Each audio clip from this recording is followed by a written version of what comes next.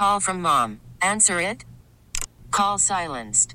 Instacart knows nothing gets between you and the game. That's why they make ordering from your couch easy. Stock up today and get all your groceries for the week delivered in as fast as 30 minutes without missing a minute of the game. You have 47 new voicemails. Download the app to get free delivery on your first 3 orders while supplies last. Minimum $10 per order. Additional terms apply. We're joined in this portion of our program by Josh Douglas. Joshua Douglas is a professor at the University of Kentucky College of Law. He is joining us on our program to share some information that is part of his new book, Vote for Us, How to Take Back Our Elections and Change the Future of Voting. Now, there's an interesting idea and an interesting topic for a book. First of all, it's nice to have you join us on our program. Thank you for having me. So many areas to go in discussion, but one of the key ones that I think is a great thing to get us started, and we'll talk about the book as well in the course of this discussion, is talking about the actual number of eligible voters who are participating in this great process of elections. What percent of eligible voters actually voted in the last presidential election? So in 2016, we had nationwide turnout of about 60%.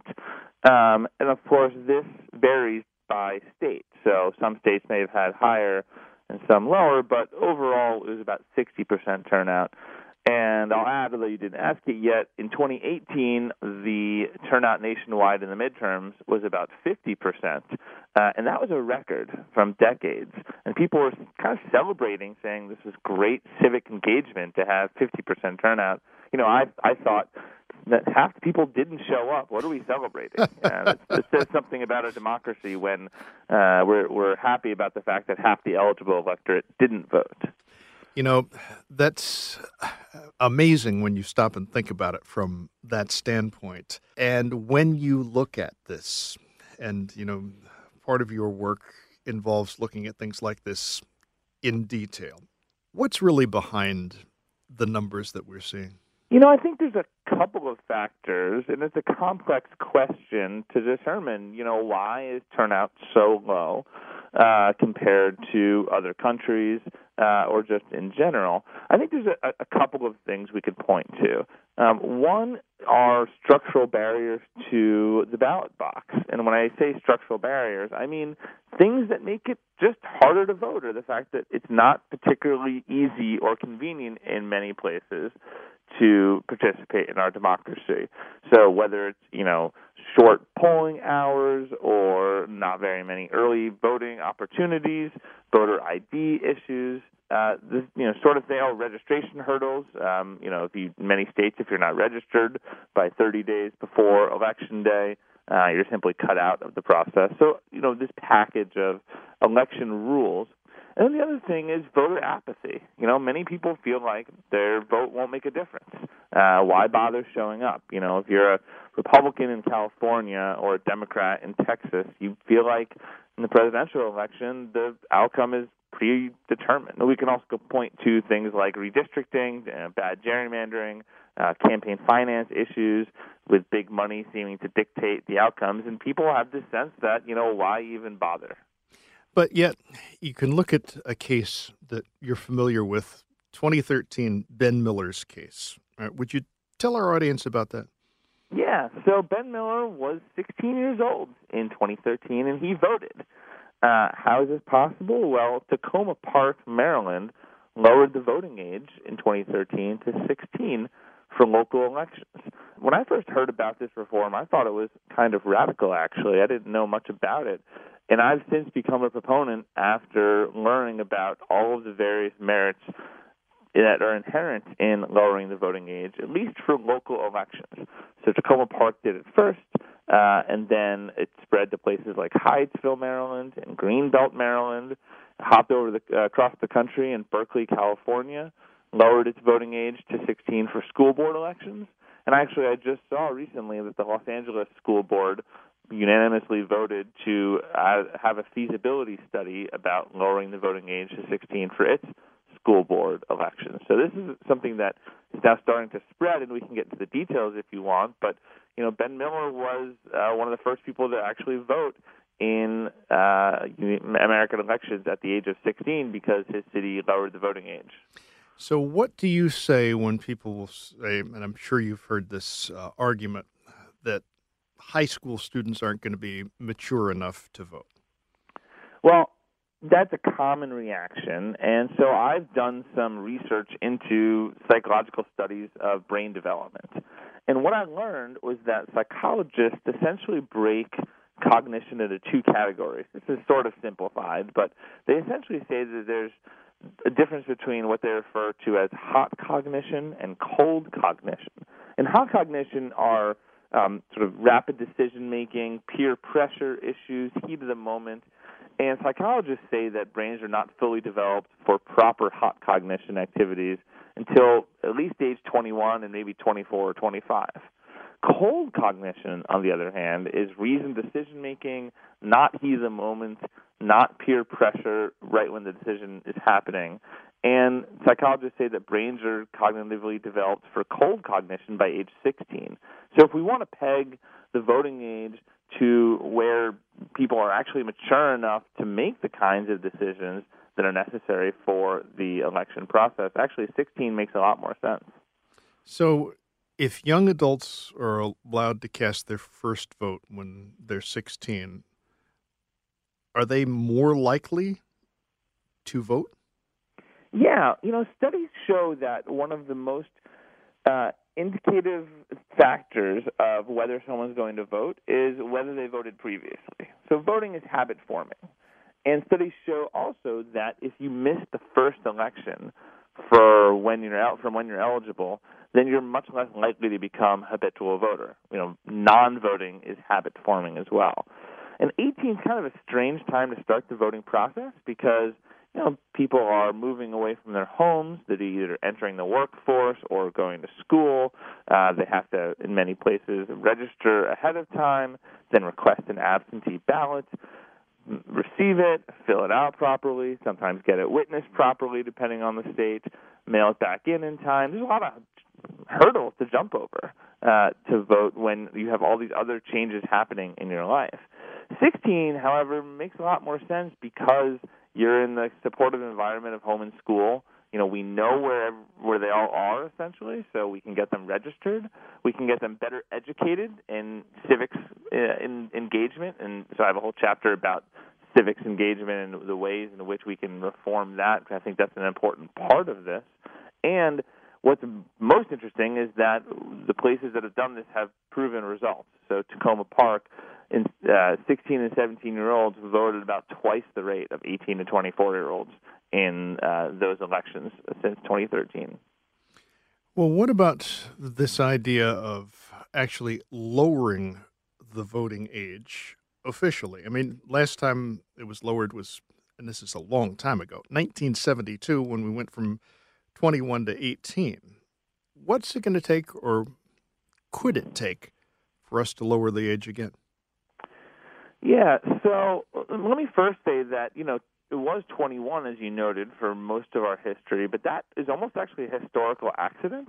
When our country was founded, we used essentially British common law that set the voting age at 21, and that comes from medieval practice, where 21 was the age in which men were thought to be able to wear a suit of armor, and so therefore were thought to sort of be part of society enough to also vote. And that comes from medieval times. That was British common law, and then we adopted that. And as you noted, lowered the voting age in the early 1970s to 18 based on the Vietnam War and this notion of old enough to fight, old enough to vote.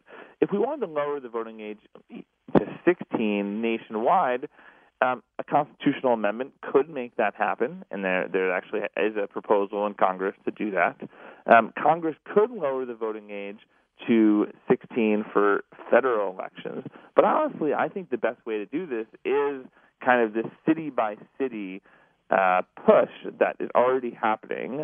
We've had campaigns in places like San Francisco, Washington, D.C. City Council has considered lowering the voting age. When we moved it from 21 to 18, actually that happened in several states first before the constitutional amendment. Georgia and Kentucky lowered the voting age to 18 well before it happened nationwide. And I think this kind of piecemeal approach in cities is actually the best way, because we can prove therefore that it works in some places, and then more places are likelier to take the reform as well. One of the topics that comes up in discussions on the topic of voting, obviously now, and sometimes this is very hotly debated, is this whole discussion about felon disenfranchisement. Where do you stand on that? Well, I first think about what the history of felon disenfranchisement is. And it really comes from Jim Crow era laws to disenfranchise African Americans. Most felon disenfranchisement laws are from the late 1800s and early 1900s, where the country essentially was trying to find a way to cut newly freed slaves and African Americans out of the political process. So it has a racist history, and it also has a racist effect to this day, where you look at felon disenfranchisement rates, and it just disproportionately harms minority voters. I also wonder why there's ever been a link between committing a crime and participating in our democracy. If we think that the right to vote is the most fundamental aspect of being a citizen in this country, and yet even when we send people to jail, we don't strip them of their citizenship. So I don't think former felons or returning citizens should be disenfranchised. There's also currently a discussion about whether we should even allow people to vote from prison. Maine and Vermont do that, and no one suggests that democracy there has fallen apart because currently incarcerated individuals have the ability to vote. The movement really right now is to at least enfranchise people once they've completed their sentences, and I think that's a very good move, and I'm happy to see that movement continue. Can you point to social benefits from that? Well, sure. So I tell the story in the book. I open the book with a guy named Wes Powell, who helped to convince the Kentucky legislature to pass an expungement bill to allow some low-level felons to get an expungement of their records. Kentucky is one of the worst states in the country for felon disenfranchisement. It still disenfranchises felons for life. But at least some low-level felons can get an expungement of their records thanks to Wes Powell essentially telling his story to a Senate Judiciary Committee and changing the minds of some of the legislators. And in terms of social benefits, he himself talked about how even though he completed his sentence, had paid his debt back to society, and he had stolen a car radio from an auto salvage yard when he was 18. And 25 years later, he said, I've cleaned up my life, and I got a job, I got married, I have 5 kids. What more do you want me to do to feel like a full member of society? And, he basically said, by being branded a felon for life and not being able to vote, I don't feel like I'm actually part of my democracy. Ed Randall is along talking baseball after our 9 o'clock update this morning. Sports Edge follows our 8 o'clock update. Radio.com.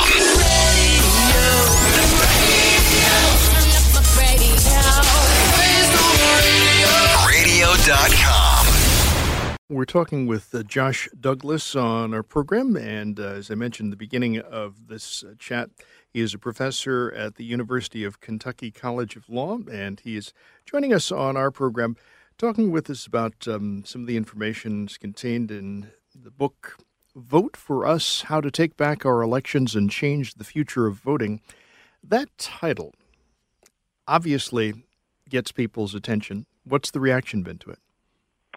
Well, the Vote for Us part is interesting because people have noted kind of the double meaning of us and U.S. And that's, sort of purposeful to note that, this is really about all of us and about all of the United States. And it's not a partisan-laden book. Some people have said, well, all of the reforms you talk about are intended just to help one political party over the other. And my answer is no, this is about helping our democracy. Many of these reforms actually are bipartisan. I can point to states, so-called red states that are passing some of these reforms, just like so-called blue states. And then the subtitle of how to take back our elections and change the future of voting, I think people see the positive nature of that message. And, this really is a positive book. It's about what's possible. So there's so much doom and gloom out there when it comes to the right to vote and this sense that voter suppression is on the rise and it's hard to participate in our elections. That's true in many respects, and we need to fight back against that voter suppression, and we need to fight back against that doom and gloom. But the message here is that we can go beyond that to promote positive voting rights reforms thanks to these everyday individuals that I profile in the book. I call them democracy champions, people like Ben Miller, who got to vote for the first time in Tacoma Park, or Wes Powell, who helped to convince the Kentucky legislature. And so really, I hope people see the optimism in the title and in the stories that are in the book about what's possible for our democracy.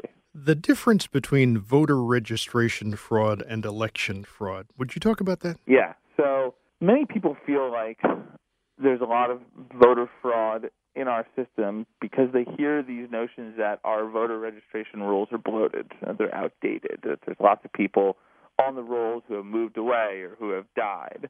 And the simple answer is that voter registration bloat is not the same as election fraud.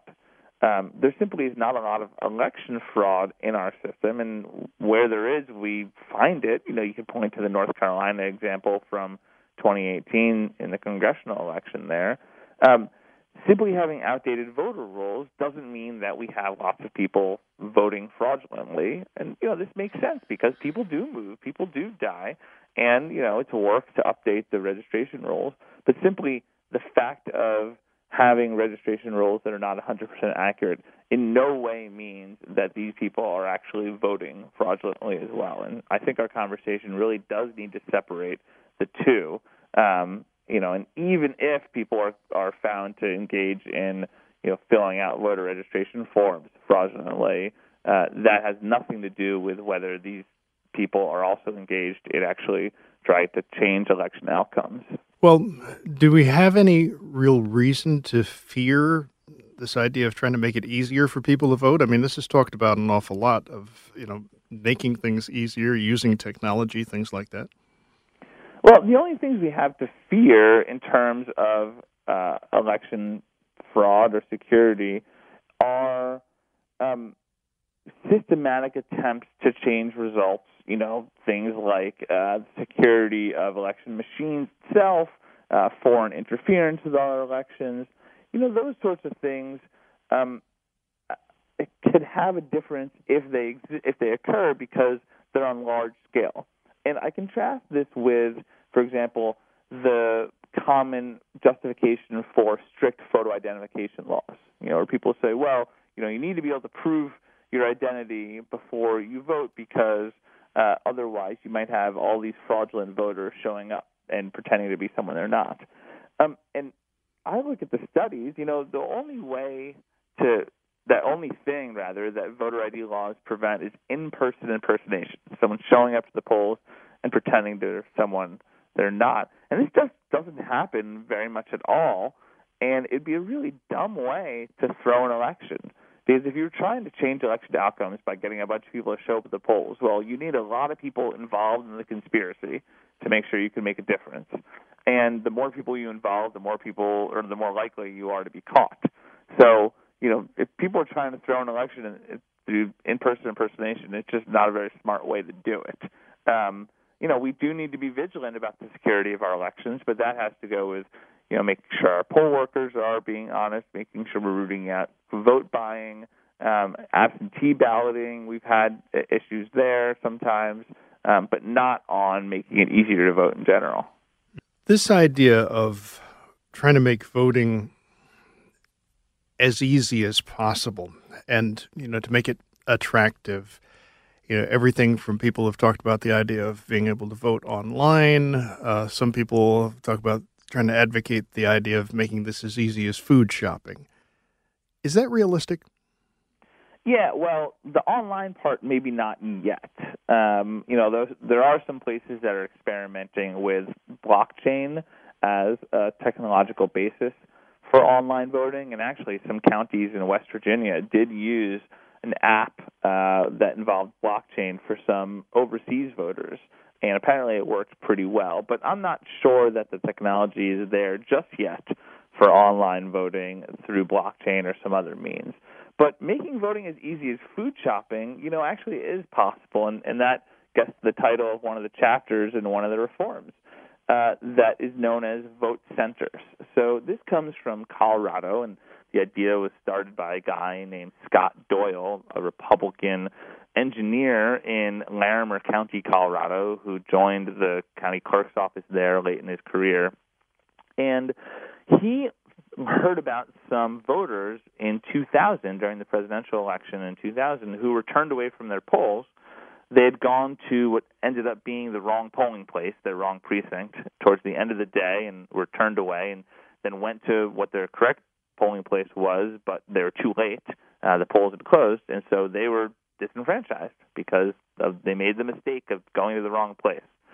And so Scott Doyle went home one night and sort of thought about, well, how do we vote, and does this really make sense? And again, he's kind of an engineer, so he brought his engineering expertise to the problem and sketched out models of voting and came up with a system known as vote centers, where essentially instead of having to go to a home-based precinct, the polling place closest to your house, you can go to any vote center in the county and vote. And you check in at the vote center there, and they're all electronically linked, so once you check into one, you can't go to the others. And it prints out the ballot for your home address.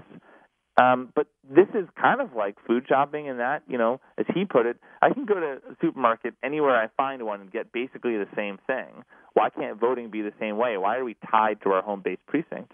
And instead, why can't I just go to the closest vote center to my work or to my school or if I'm out doing errands or whatever? So we got this implemented in Larimer County, and the voters loved it. Turnout went up. It was actually cheaper because they needed fewer polling stations and fewer poll workers. This is now spread to a handful of other places, including all of Colorado, which actually uses a dual system. They use universal vote by mail, where every voter is mailed a ballot and vote centers. Places in New Mexico. Houston just announced it's going to move the vote center model.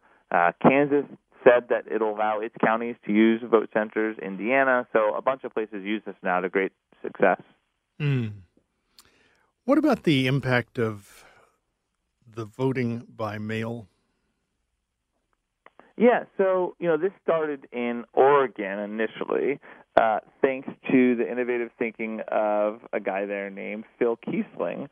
And interestingly, Phil, who when he was in the Oregon legislature, was opposed to universal vote by mail, also known as vote at home, because he had this notion of the civic-minded nature of joining your neighbors to feel the crunch of the leaves in the autumn as you walk to your polling place. But as he put it, I was mistaking the essence of voting with, or the practice of voting with its essence, which is participation. And universal vote by mail or vote at home increases participation because it makes it so much easier for people to participate from the comforts of their home. So the way it works is that the state or the county automatically mails you your ballot about 2 or 3 weeks before Election Day. So you can sit at home and research the issues and candidates. This leads to a more informed, educated electorate. And then drop off your ballot at a secure drop box or mail it in through the mail.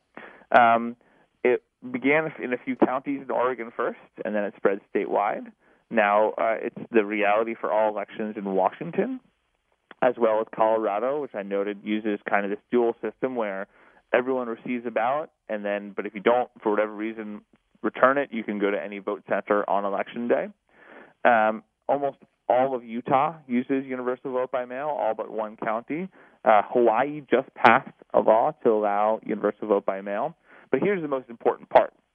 Turnout in these states is much higher than in states that use a traditional system of, in-person polling places with, the ability to request an absentee ballot.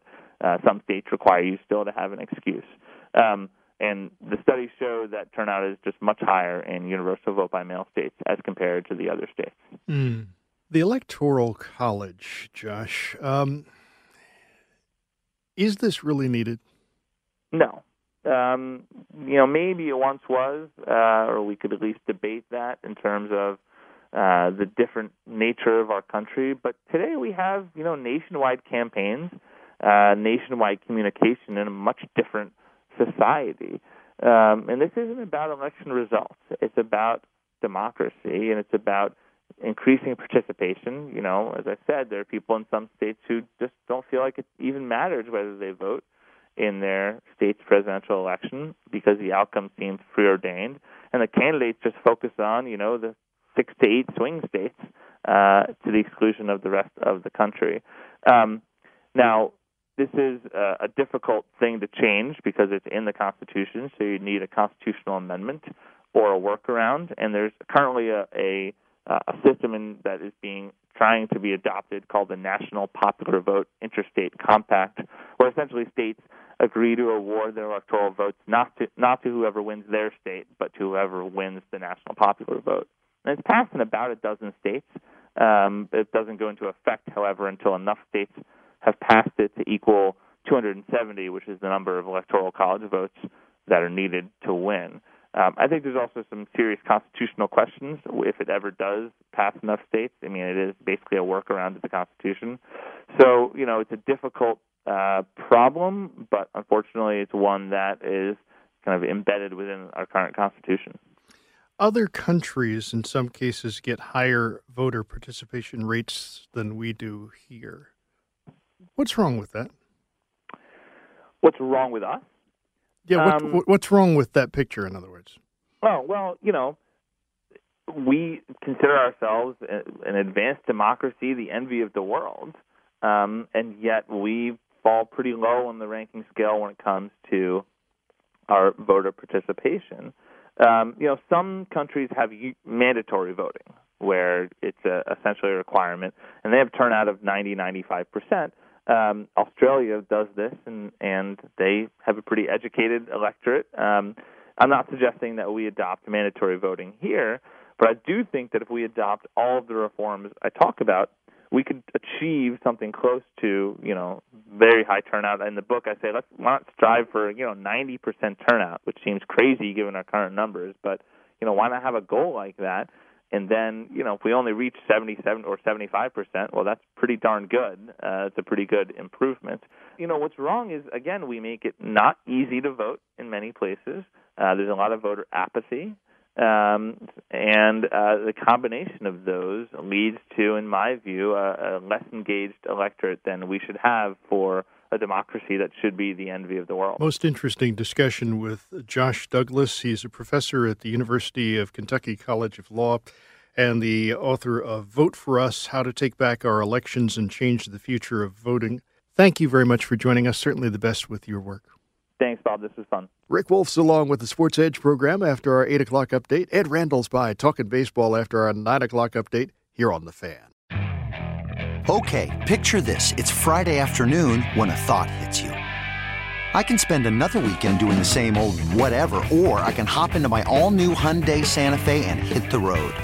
With available H-Track all-wheel drive and 3-row seating, my whole family can head deep into the wild. Conquer the weekend in the all-new Hyundai Santa Fe. Visit HyundaiUSA.com or call 562-314-4603 for more details. Hyundai, there's joy in every journey.